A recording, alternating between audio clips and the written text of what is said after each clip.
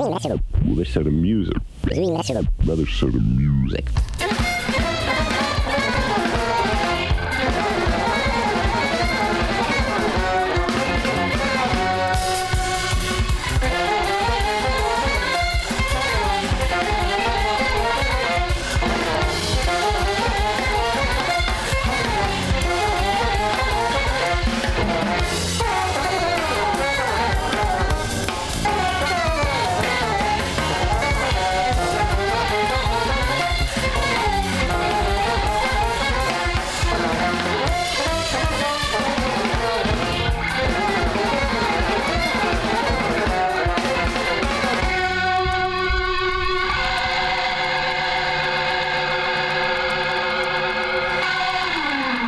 WKCR-FM New York, this is Jazz Alternatives. Welcome to 89.9 FM or HD1 or maybe your WKCR.org. In any case, my name is Mitch Goldman. We call the show Jazz Alternatives, but tonight we're doing a special program we call Deep Focus. And what we do in Deep Focus is we will find live recordings of a favorite artist and have a musical guest with a special insight into the artist that created them. And we have they talk about like wine and cheese, a pairing. This is a fantastic pairing tonight. We're talking about the music of Sun Ra, and I can't think of anybody I take more delight in introducing to experience this music with than trombonist, composer, band leader, conceptualist, educator, Craig Harris. Welcome to WKCR. Hey, Mitch, it's always good to be here with you and WKCR, and to talk about this deep subject matter. We're going to get real deep, and it's just to share with you like how I come about this, how I come to this. Like as this is the layperson, how do we experience Sun Ra? Yeah, where do you start? For me, it was, it's been, next year it'll be 40 years. I met Sun Ra 40 years ago. I was a student at State University of Old Westbury, and Pat Lordine Patrick, a baritone saxophonist, who was one of the original members of Sun Ra. He taught at State University of Old Westbury where I was attending school.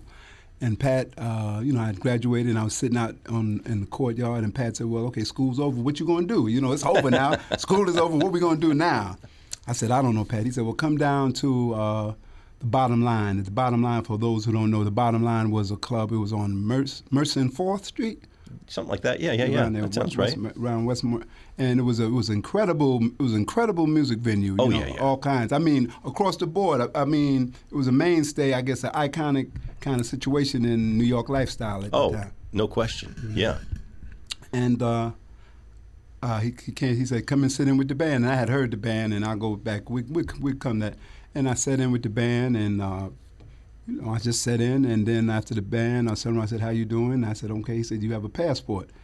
And I said, no. He said, go get a passport because we're leaving next week. We're going to on tour. And that was, we were supposed to go to Paris for like 2 weeks, and we left around July 8th, 7th, 1976, and we came back October around 28th. Wow. and as I was talking to the young person there was before, it was that time where he only had a couple of real big gigs. He had booked Montreux, and as a person who had been through this, he had booked his pillar gigs. Right. So it was that time when you could barnstorm, if you can get the band over there, and we found a hotel. We stayed in Paris at the Hotel S, and we were there for like 3 months, and that was our base, and he just barnstormed. There was a guy named Richard Wilkins worked with him, incredible manager, one of the best people I ever saw do this business. And Danny Thompson, who was a baritone, him and Pico, we call Pico, and they were just enabled to just keep the band working. And while we was living there, they'd get a call from somebody in Pescara, Italy. Oh, the band is here. We don't have to pay the air for everything, so just take the bus down. Then we come back. We go back to the mattresses, I would say, and just hang out at the hotel 2 days. Then they get another call, and we just go, and we worked at a club called Jabous in Paris all the time. So it was a real time. We worked a lot, and that's how I started experiencing. That seems like the kind of band that kind of needs to work a lot, to just like, it's like a well-oiled machine. You gotta kind of have that flow, I would think. Very much so, very much so, very much so. And there's nothing, anything you do in life, if you do it, the more you do it, the better it is. I hope so. Right. I would hope. I can't say that. Until No, it starts getting worse. no, that's not guaranteed. I take that back. You would hope that things would Yes. get, not even get better. Better's not the word. You get an understanding of things. Yes. Because it can get better and it can just go slip too. So And there's a little unknowable factor in there, maybe, but and so we got there and we called it barnstorming. One of the highlights of my life. I really look at it. Always in hindsight, you look at things and you say, man, we were like 4 months just in every day, and the days we were off, we rehearsed. I know everybody thought but he was a meticulous rehearse. He loved to rehearse, and it was good for me as an aspiring composer, arranger, to just in a sense, every day around 1 o'clock at the hotel, if we were off, we'd get that call like, okay, rehearsals in Sunrise Room or Pico's room or Rich's room, and we just like, it was 23 of us traveling, but he'd have all the horns come in, and he would just write out arrangements, and I would see him write out arrangements, and that was really the lessons. So it was like arranging a class and orchestration class for me, because I would just watch him distribute the information to the band and take our time and just get it tight.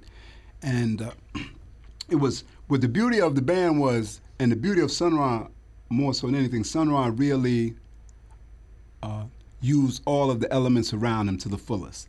And the most different elements, he was in the tradition of Duke Ellington, like you have all these different kind of personalities, these different colors, these things, use it. And that was the beauty of him, because he had, at that time, the veteran musicians in the band were John Gilmore, the great John Gilmore, who had been with him from most of the beginning, Pat Patrick, who had been with him so this was like 76, so these people had been with him since 53, 54. So that's a long time.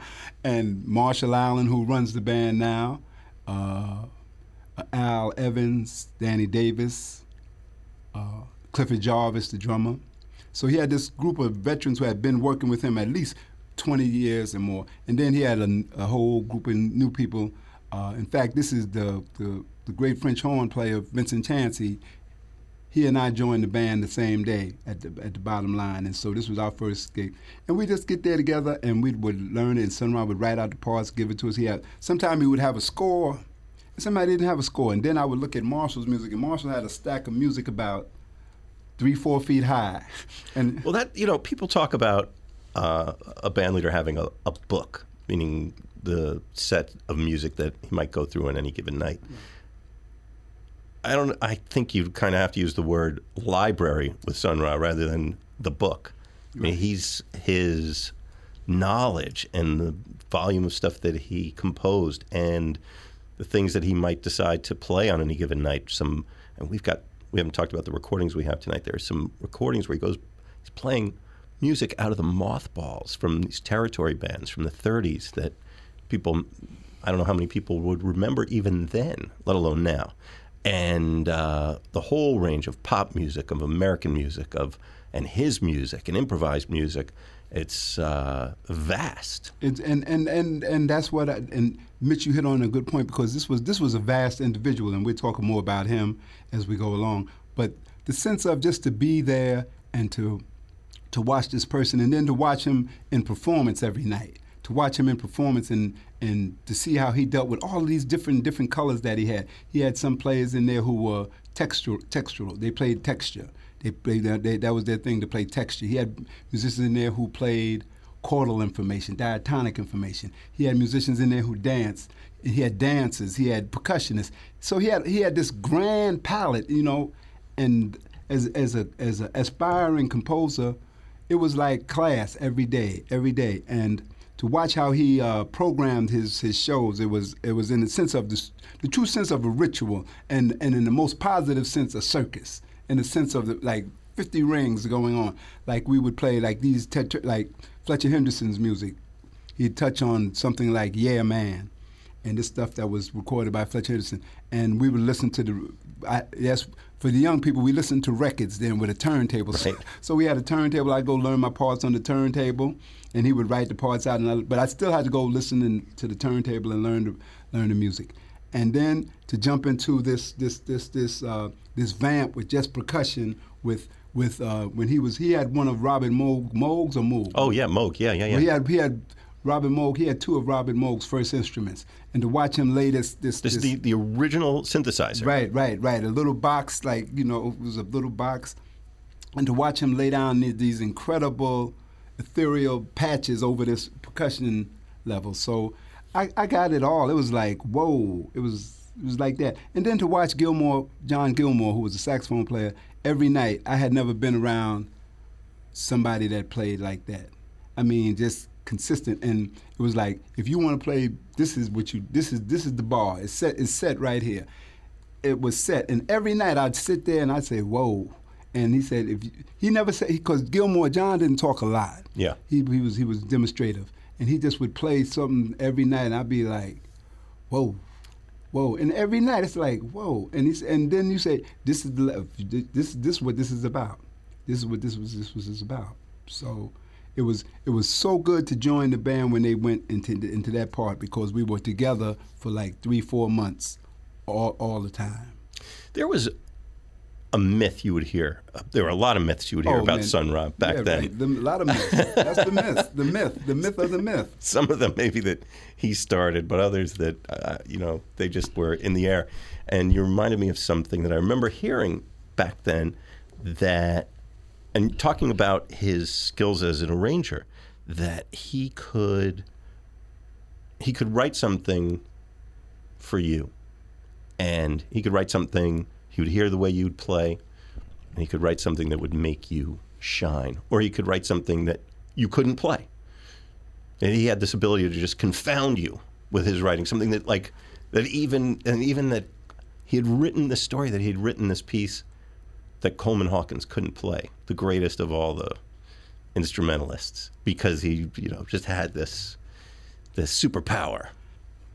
Does that? We're going to talk a lot about the mythology, the mythological thing. But of course, I mean, you can write something somebody can't play. Yeah. And I could understand that. But more so important, he knew from listening to you, and kind of he had a sense of what your capabilities were, and he can put you in a situation that you shone.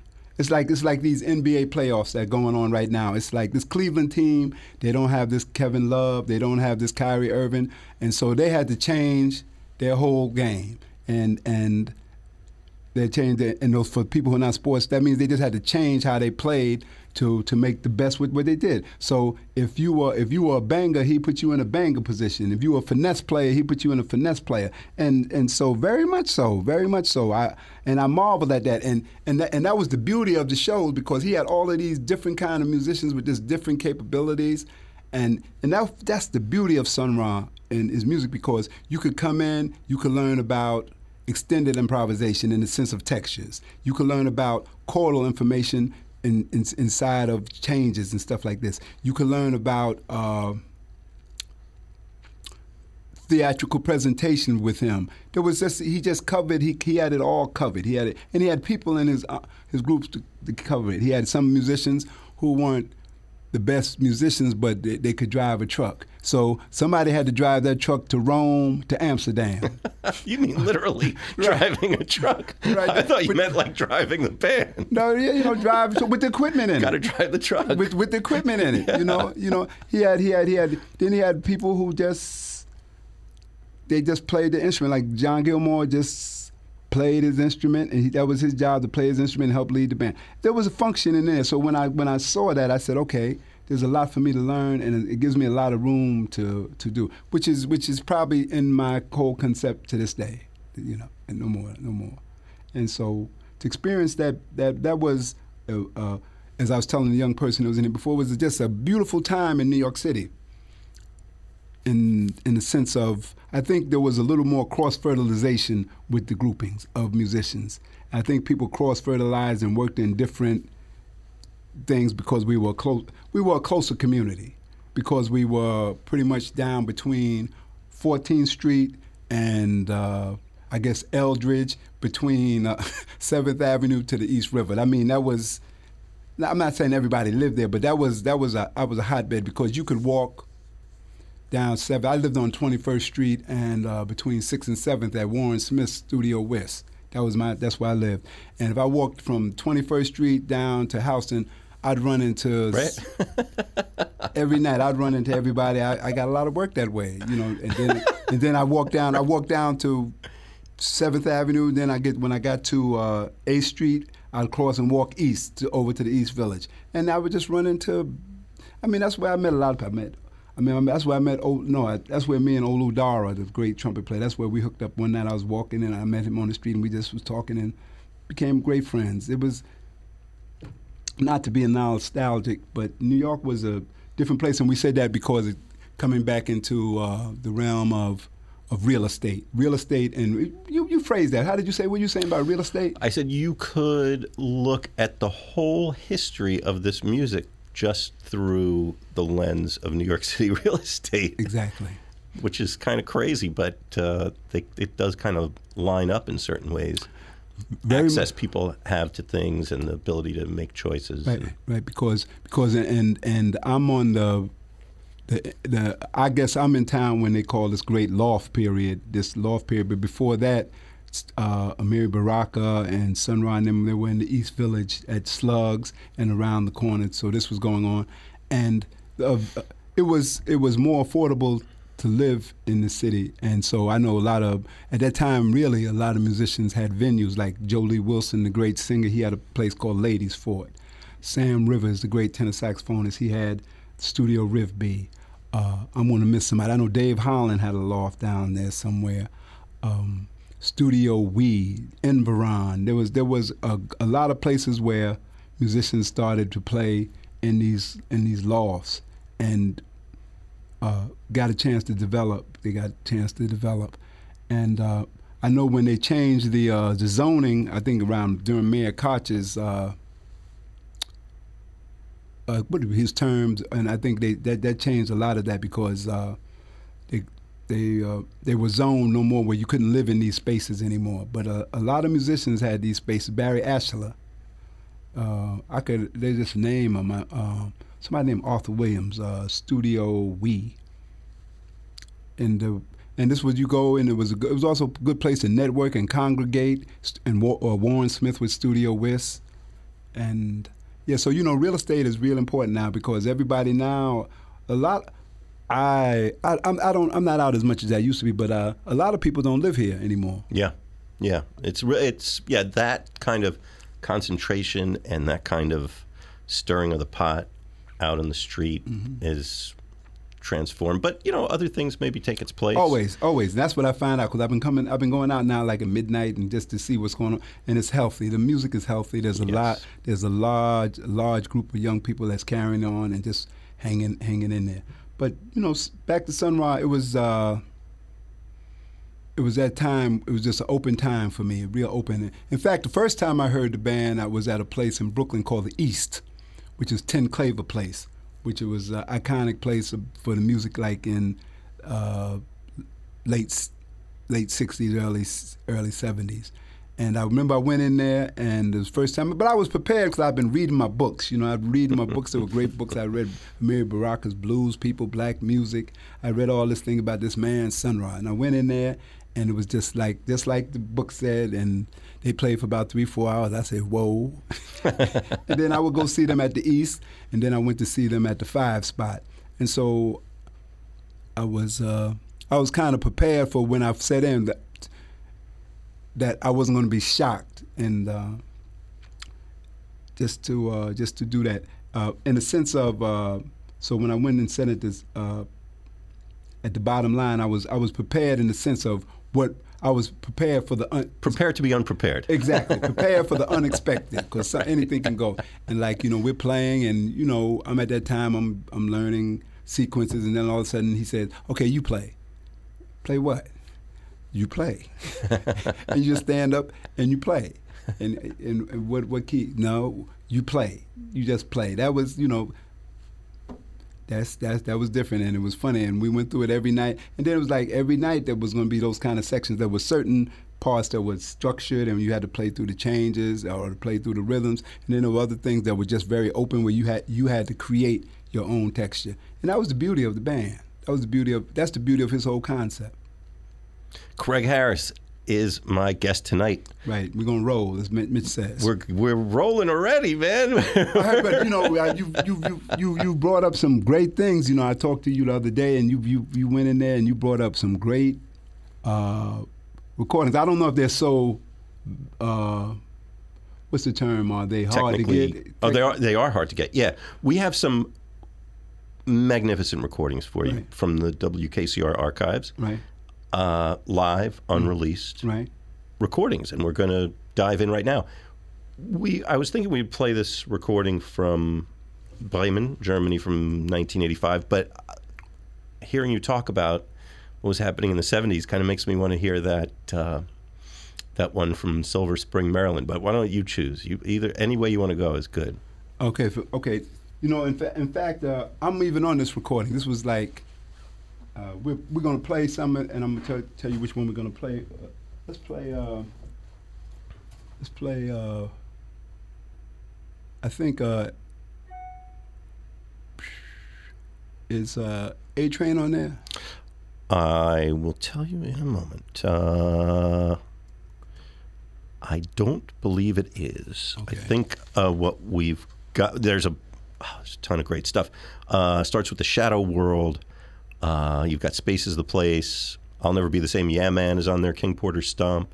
Let's play Yeah Man and King Porter Stomp. From Silver Spring? Silver Spring. Oh, man, this is some stuff. Why don't we just start at the top of the set? Okay, all right, let's do that. Is that right? Okay, yeah. This is a recording I'm on, and then I'm going to talk to you more about it, because this was very important, because Mitch, I've never heard this before, and Mitch sent it to me, and I said, whoa, that's like, that's a long time ago. So it's March 18th, 1977. We are in the suburbs of Washington, D.C., in Silver Spring, Maryland, and a place might sound like an unlikely name to you, the Showboat Lounge, at a restaurant called Villa Rosa. Right, Andre. And this is, I don't know if people know, Silver Spring is like burbs. Right. You don't really think of this as like a Sun Ra musical hotbed kind of experience. But I guess another of the mighty powers of the orchestra is you guys went everywhere. Yeah, and we talk about that. No matter money or nothing mattered with Sun Ra but about getting the music to people. Yeah. And money was never an issue. Like if we can get there, he was going to get there. That's it's just another time. In fact, and the reason we got there was because there was a guy, and I forgot Andre's name, but Andre was like an entrepreneur in Washington, D.C. area. He was a friend of ours too. He was our friend. He also ran that place Kilimanjaro when it was in Washington, D.C. Oh, yeah. Adams Morgan. I remember that place. Right. Yeah. But Andre. I remember this guy. Andre was a Sun Ra, like he was in the Sun Ra. And I remember we didn't have no hotel. I remember we stayed in Andre's basement. We had like some pallets on Andre's basement. Wow. And it was hard on the grind, but like you're 21, 22, and you going to D.C., and we played 7 nights. And that was that. Wow. Well, the lineup for the band at this time, so spring of 77, you've got Ahmed Abdullah playing trumpet, Akhtal Eba on trumpet, Craig Harris, our guest tonight, on trombone, Vincent Chansey on French horn. This is a big brass section for Sun Ra, I would say, relatively speaking. The classic reed section, Marshall Allen, Danny Davis, altos, John Gilmore, tenor, saxophone. Also, they're all playing other instruments, flute, percussion, etc. Elo Omo, bass clarinet, flute, and percussion. Pat Patrick on alto. Danny Ray Thompson, baritone saxophone. James Jackson, bassoon, flute, and of course, The drum. the ancient Egyptian infinity drum. And then there's a little bit of a question on the rest of the musicians, but possibly, maybe you could tell us. Drummer, Lukman Ali's name? It was Lukman Ali. It was, okay, great. Lukman Ali. And Tommy Bugs Hunter's name is here as And well. Bugs. Tommy Both, Hunter. Yeah, Bugs. Very important name, which we'll come back to. Takatoon? Takatoon, Kungas, yeah, that's all. And bass is Shooby-Doo? Shooby-Doo or Hayes Burnett. You know, I saw that. I said, because I remember playing with Shooby-Doo in Detroit. I don't remember him in there, but he could have been, because he might have got around. But that was the thing about the orchestra. You never knew. Like, there was always a core. The band was core. But any place we go, about 10 musicians would join us. And we go, and that's the mythology and mysticism. We go down to Sun Ra. But anywhere we go, there'd be like about 9, 10 musicians who had this relationship with Sun Ra, and they would just get on the bandstand with us. And this is when I'm telling you about the mastery of how he used all of these different colors, like these finessed, disciplined colors, how to create that, and then all of a sudden just break all that apart with this collage and with the power with these other 10 people. It was like he was a master. He was a master at it. He knew how to shape it. I didn't mention the vocalists and dancers. Oh yeah. Of course, June Tyson. There's probably Cheryl Banks and Judith Holton. And Mundo. And Eddie Thomas. And Ted. Ted Thomas, yeah. Ted Thomas, right. So there it is. All right. Well, March 77, right? March 18th, 1977. We're getting in the WKCR chopper, setting the Wayback Machine. Right. This is way back, y'all, for you Fidelity people. So this is when I'm sure somebody had a little tape and they put it in front of the band and recorded it, because we didn't have this kind of technology that they have now. But here it is. Right. We can hear it. We can experience it. It's pretty magical. Okay, so if you have a problem with low fidelity, hey, enjoy the music. That's right. Listen to the music. Get with it. Craig Harris is our guest. It's Sun Ra Radio and WKCR. Mitch Goldman with Deep Focus. We gotta crank up this old cassette deck. You know, we haven't used it. A cassette. A cassette. Listen to the music. I haven't used this cassette deck since. A cassette. You said a word. Some people don't know what a cassette deck is. That's right. That's right. We got the Edison wax cylinder machine. Got to just blow the dust off it a little bit. It's going to be good as new. A cassette. You ready? I don't know if we're ready. Oh, I think we're ready now.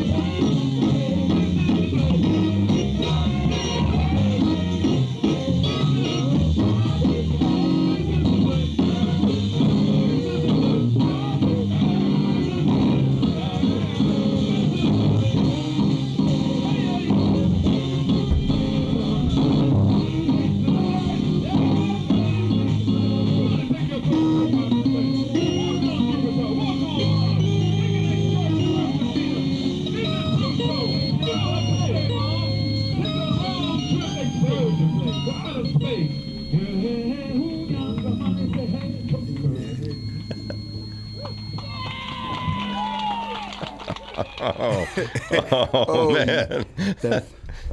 And that's what I was telling you. I think about that kind of expansive communication with people. Like we started with that Shadow Worlds, you know? Yes. And you know, that stretched out that long palette of that, the synthesizers just laying out these orchestrations, that he's these spontaneous orchestral kind of colors with these synthesizers. And then Gilmore, right, on that.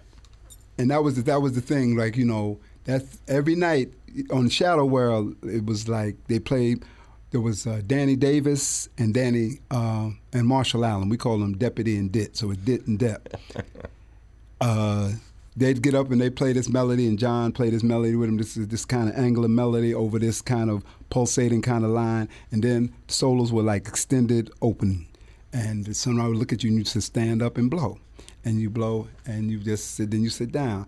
Then a lot of times the band would just stop and you'd be out there by yourself and you play. Then they'd come back in with the collage. Let's just hold this sonic collage and you would just play. And I used to watch John Gilmore do this, and he was really a master at this extended techniques. He's doing things the saxophone was never meant to do. And he would have these high sounds, these high pitches going on, and that's understanding. You know, to play. You know, everybody squeals and want to get high, but then on the bottom you would hear the lower overtones ringing at the same time. That's where you guess it. And it was a beautiful thing, because that's when you know that this is a master. He really have control of it. And you know, it started me in that kind of thing of how can I, you know, develop this thing like with this high pitch moving on the top and moving, and then the bottom overtones ringing, and then you create this kind of sound. And he used to do it every night, and it was just amazing. You hear that? You hear that, people? You hear that sound? That's the sound of Craig Harris talking about Sun Ra. But what that also is, that is our show. We call the show Deep Focus. Oh, man. That's why we call the show Deep Focus. You're listening to WKCR. Right. My name is Mitch Goldman, here with you from 6 to 9 p.m. here as part of Jazz Alternatives. And yes, we are deep in it. Because, and remember, this is, people think, I've never heard this before. This is the first. This is right. The beauty. I've just listened to this for the first time with you. I haven't heard this since March 18th, 1977. There's a great wealth of recordings of Sun Ra available to you to purchase. You can get them all the places that you buy music. You probably won't find this particular recording because it's from the KCR archives.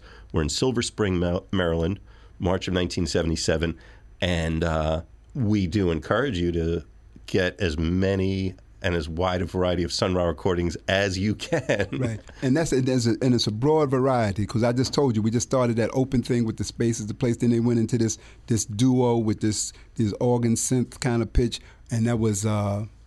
As I was saying, then Pat Patrick joined in, and I heard, and maybe because of that time, I heard something in the back.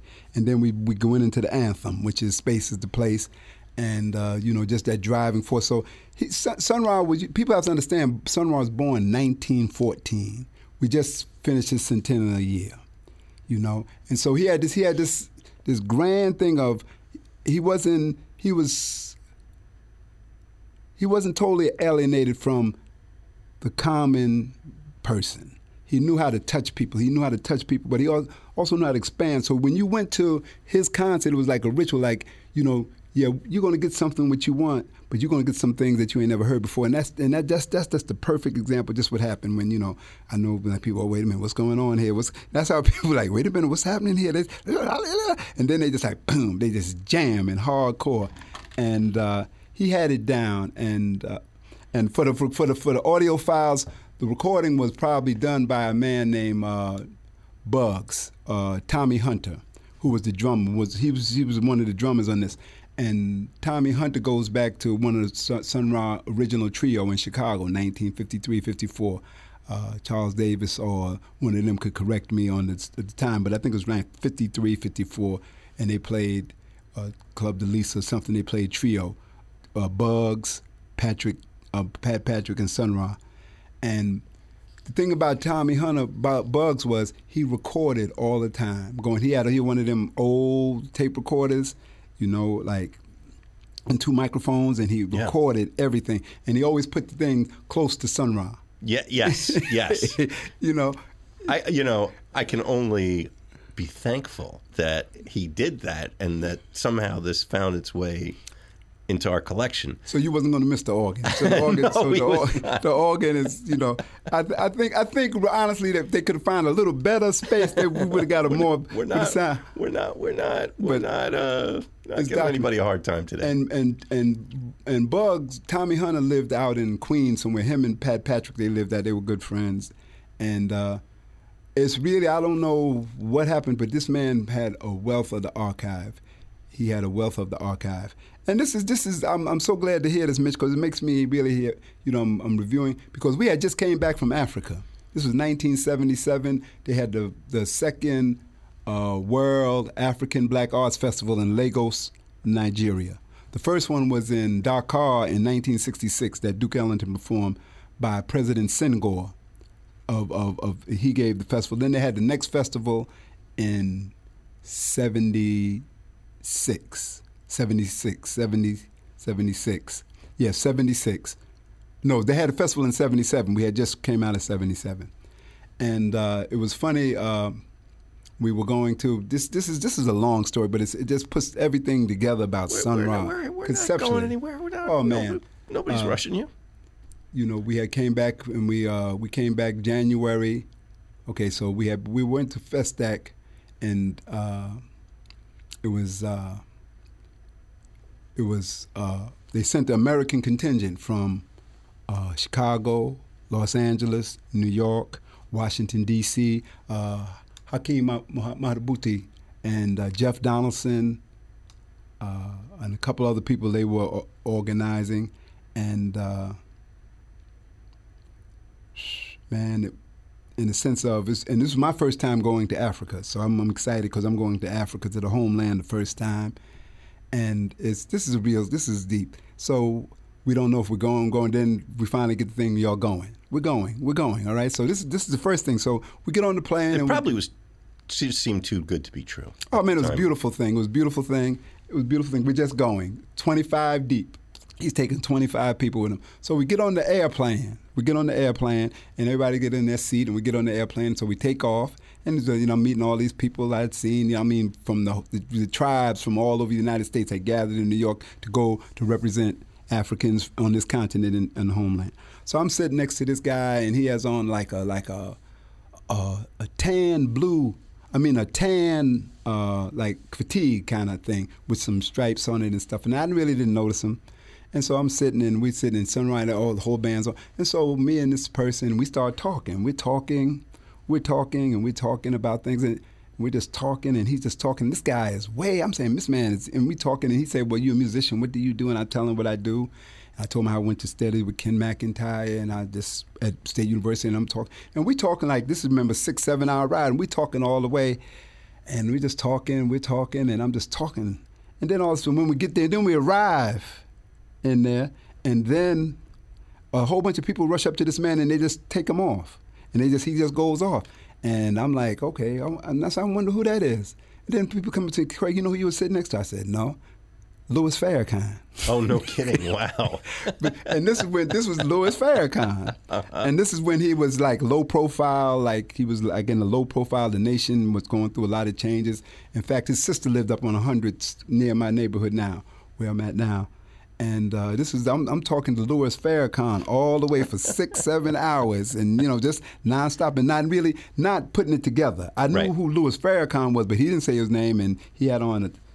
Just you know, so I'm just sitting, I'm just talking to him, and just a whole bunch of knowledge. And the whole thing is, my mentor Ken McIntyre, Louis Farrakhan, they grew up in Roxbury, Boston together. Yeah, they grew up in Shashi McIntyre, my Mac and his wife. They grew up with him. There's a beautiful picture on Ken McIntyre's website of him and Louis Farrakhan as kids. But they all grew up in Roxbury. Roy Haynes, but he's older than them. Right. But and this is Louis Farrakhan, and I'm saying Ken McIntyre, but he doesn't say anything. He doesn't divulge. He just like real low keyed, and he just talks, and he's dropping. We talking, and he's speaking on a very just open, like we talking. Well, 77, wasn't that right around the time that he was stepping up? I think following Right. It was that time. It was, there was a whole period where Malcolm had got killed, assassinated, and there was a whole period, and he was like laying low. And then this was the time when he started to lay in to start to take over. I really don't remember when Elijah Muhammad. I think it was right around 77. We got our thing. We need to check when Elijah Muhammad passed. Yeah, I think it was right around then. Right. But anyway. Yeah, so that's how my trip started. I said, okay. And then so all these people down at Blackburn, people from Chicago, and people that we're in Africa for the first time. So everybody's out there kissing the ground. Africa, we're in Africa. They're kissing the homeland, the motherland. And Sunrise, we get out with the band and we go off. They take us to our housing and we rehearse. And we're excited because we're getting ready to play Africa. And they had the Festac Village in Apapa Beach, which was right outside of Lagos, around Apapa Beach. And there was like a Festac Village. And so they had one compound was the United States compound. Then next to that was the Brazilian compound. Then next to that was the Cuban compound. Then the compound from Mali. And this was a village. So if you walked around this whole thing, you would see people from throughout the diaspora, all the way to Australia. So every day I'd walk around the compounds and check out the different people. So this is, because this is the coming together of all these African people throughout the world. And we were hyped. We were getting ready to play. And Sunrise bought some new uniforms. And we played one night. We played and... we had these new space. We had some new lid. We call it space. Your lid was your hat. So we had he had these little pyramid hats made out of, Sunrise was real efficient that way. He probably got some aluminum foil and puts it on some cardboard or something like that. And then we had some real new uniforms, and we sat down there, and like 5,000 Africans coming to see this at nighttime because it's a festival. So we had a thing. And Sunrise has a thing called the Space Chord.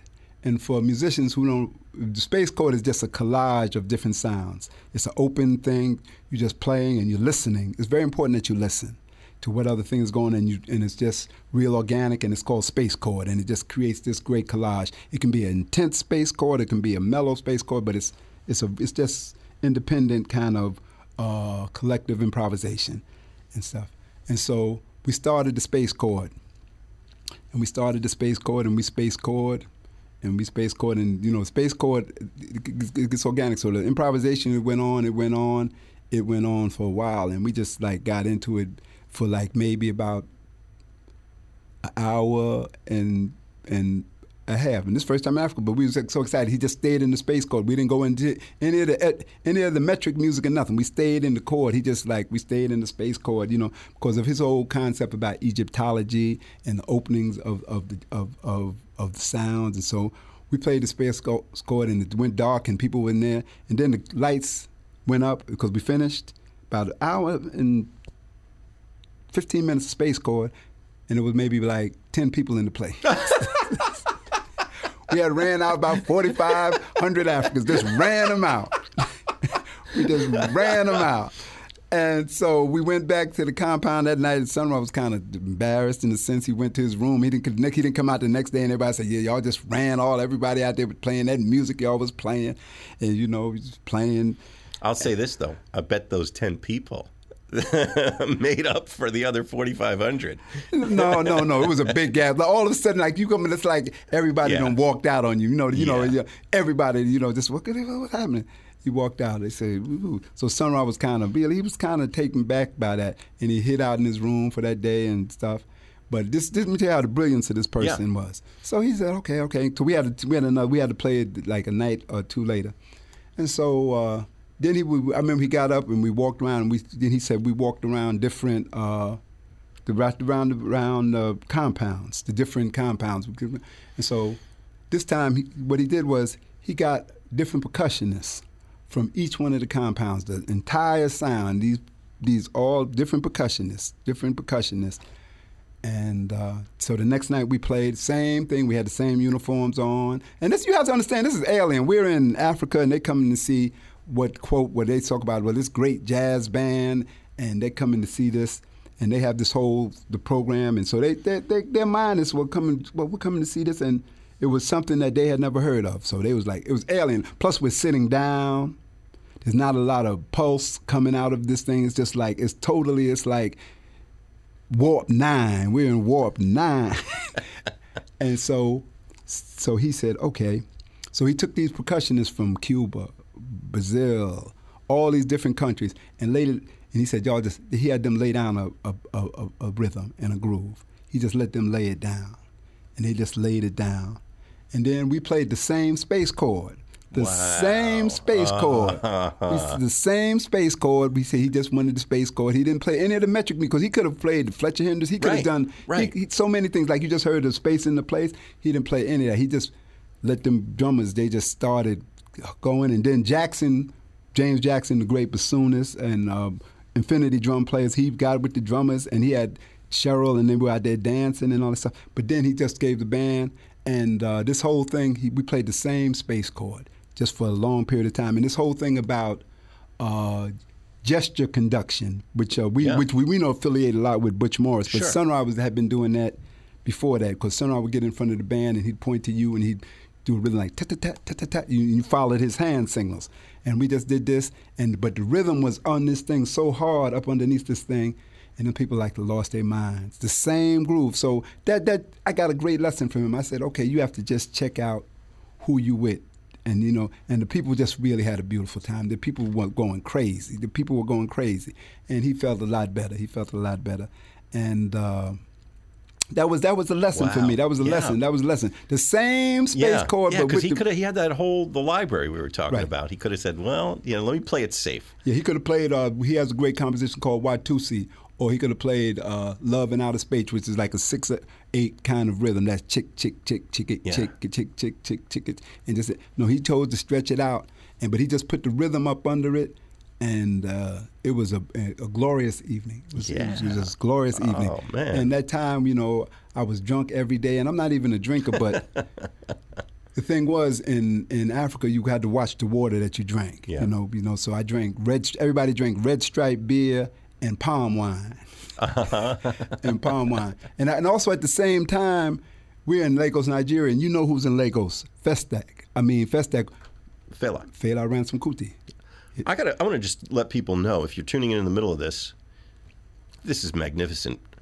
Craig Harris is our guest, and you just took us to Africa. Right. My first time, 1977, January. With Sun Ra. With Sun Ra. And Sun Ra is the topic of the Deep Focus tonight. Craig is here, very generously sharing yourself here. We're at WKCR FM New York and WKCR HD1 and WKCR.org. And Craig, you're also hosting a fantastic Tuesday afternoon concert series. I want to ask you about that. But I took you out of your groove. You were about to launch into another favorite topic of mine, Fela Kuti. And I've never heard this story from you. So okay. So it's just like, we're in Festac. I'm 21 years old. We're in Lagos, Nigeria. And, Sun Ra was a disciplinarian. He believed in discipline with his bands. He believed in discipline, and for good reasons, because, a lot of times, a lot of musicians lead into very destructive lifestyles. And he grew up and he saw a lot of that, and he tried to just, always focus you to kind of stay away from those different kind of lifestyles. And we played, and after the Victorious thing where we played the rhythm, and then, every night Fela was playing at the Shrine. And for people who don't know, the Shrine was a Fela Ransom Kuti's club where they played every night. It was some of the greatest music in the world came out of this place. And they were playing every night. They were playing, and they would start 11 o'clock, 12, and go to the morning, just playing. And remember, the non-drinking Craig Harris is on palm wine and Red Star beer, because I didn't want to get dysentery from the water. So we just so we rehearsing, and we got one more. And then Sun Ra said, I don't want any of my band members to go to the Shrine. Mm-hmm.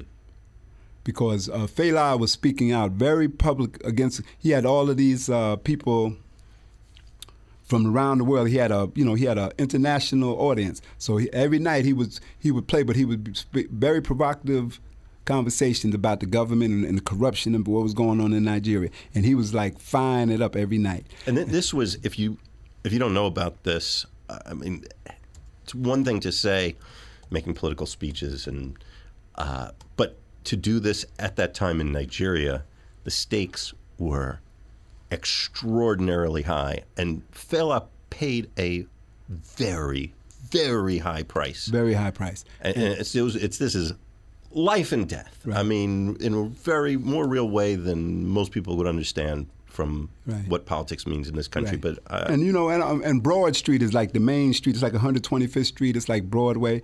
I remember we walked down Broad Street, and one time I saw this guy. He obviously had stole something, and these like 10 troops got on him, and they had these like cattle they beat this man almost to death right out there. So I was going to, you can't be that. And the guy with me said, Craig, you need to leave those people alone, and you need to stay out of that because you don't know nothing about that, and you need to go over there and play that trombone and stay out of that because you don't know nothing about it, because it was a military state at that time. And in fact, I remember, I forgot General Abusaja, I forgot his name. I'm sorry, he's a general. He was running the country then. And he told all the people that came there for Africa, it's nice that you're coming home to the homeland, but don't come here thinking this is just, if you don't have any skills or you don't want to work, you're going back to America. He was very, so we got the mandate from the chief. Sunrise was like, I don't want any of my band members going over the Shrine. I want y'all, over there. And so like, I'm at the Shrine, you going to stop Lagos, 1970. So me and his name shall remain anonymous, a French horn player, a certain French horn player who I talked about later, named Vincent Chancey. We went to the Shrine. We went to the Shrine. I went to the Shrine. Every night I would go to the Shrine while we were there. We were there about two and a half weeks, and just sit up there and watch Fela and them hit that groove hardcore. That was an incredible band, and it gave me a whole sense of what music in your community is supposed to be about. Because Fela lived right around the corner from the Shrine. He could hear the band warm up. He'd probably be in the bathtub. Okay, they play, and he'd warm, and he'd just walk around there, and he would be at the Shrine. He was very close. And I remember we went to rehearsal the next day. Sunrise said that I heard a couple of my band members was at the Shrine. And I said, yeah, I wonder who they was, Sonny. I didn't know anything. And now I have to ask, did you meet Fela? Did you play? No, I didn't know. You couldn't. I didn't play. I just went every night and hung out and just got into the vibe and really got that sense of what music in the community is about. And it was a great trip. Lester Bowie went on later years, and he lived with Fela. And when you have things in life that you think about, I think about, maybe I should have stayed in Nigeria and just stayed there for a while. Back at that time, or I think sometime I think I should have stayed in Paris and not come home in 1976 just to see what it was. But I didn't have that sense of venture. I was I don't know. I guess I'm a family person. I have a big family. I wanted to come back home. But those are kind of regrets. I said, well, maybe because I didn't have to come back. I could have just stayed there and just checked out the scene. But you were there. That was true. I mean, you tell a story like that and say you didn't have a sense of. And it was a whole thing. It was a beautiful thing, and I met a lot of the players from California, the saxophone players. There's a great group of people. I just met Jeff Donaldson, a lot of visual artists. Just a lot of people were there. Stevie Wonder performed. It was a great thing, that Festac, which they haven't been able really to duplicate since. In fact, I remember the marching at the end of the festival. They have this thing where they you march around the stadium like at the Olympics. They do the thing, the closing ceremony. So the closing ceremony, I remember that was the funniest thing, the closing ceremony, we were getting ready to march, and the United States contingent said they were going to march with the red, black, and green. Red, black, and green flag. So they were going to march, and we was marching. And the government, being that the United States government had helped funded the thing, there was a guy from the Nigerian State Department saying, no, you can't. You have to use the red, white, and blue. And he's going to tell us what flag to be like. That was the funny thing. And you see this Nigerian guy running with the red, white, and blue, and they got the green, red, black, and green. For people who know what the red, black, and green, it's the flag that was associated with African Americans. A liberation flag, and through Marcus Garvey, when somebody had insulted him, y'all don't even have a flag or something like. It's a great thing, the red, black, and green flag, and it was funny. And it's like you got an African trying to take the flag away from another African and say, no, you march with this flag. This is we march with this. It was a great experience. And then we came back, but that sense of thing. Sunrise had a manager named Richard Wilkinson, who lived in Harlem. Who I happen to live in Harlem. And that's how I got to Harlem, because I used to go to get paid or meet Sunrise up at the St. Nicholas Projects on 132nd Street, because he would be at Richard's house all the time. So I started spending a lot of time uptown. And Sunrise had this whole history with Harlem, with the Black Arts Movement with Amiri Barak in the 60s, where he used to march up and down 125th Street with the parades, and he would also teach. I met a couple of my friends at the Y. He would teach chess, and he would teach his methodology. He was a teacher, and but he's also one of the most astute entrepreneurs that I knew. And Richard, and I remember just to get out of Nigeria, when we went to the airport, we were overweight. You are listening to a Deep Focus from June of 2008. Craig Harris, fantastic trombonist, conceptualist, band leader Craig Harris in the studio with me talking about, well, you heard his experiences with Sun Ra. And he also talks various places in this program about these gigs that are coming up. They were coming up in 2015, but he's still got a ton of really cool stuff he's doing, a lot of it overlapping with the things he's talking about in this program from 6 years before. And absolutely, if you're in New York, you have the opportunity, you should 1,000% come out and hear what he's doing. Take these tours of Harlem. Those website addresses you'll hear, all still current. And any opportunity you have, you can hear how much fun I'm having hanging out with Craig Harris. Any chance you get to be with him or his music, do take it. Craig, I think it's CraigSHarris.com. You'll hear him say. You can, if you're not subscribed to the show, gee, what are you waiting for? You're missing out. You should subscribe on your favorite podcasting app. You can also always find us on our hosting site, which is mitchgoldman.podbean.com. You can follow us on Instagram and get photos of these folks and get in touch with me and everything there. What else? If you like the show, let somebody know. You could tell a friend, or you could just post it on your podcasting app. You just give us some clicks and likes and stuff. And what that's going to do is it's going to help Deep Focus float up to the surface for somebody who doesn't know about the show but might enjoy it. So all we ask, I don't want money. Just hope you enjoy the show, and if you do what you can to spread the word. That's payment enough. That's given a lot back, actually. We really do appreciate it. Okay, so this was part 1. There's 3 parts. Go and seek out and find part 2 and enjoy. It's Deep Focus. I'm Mitch Goldman.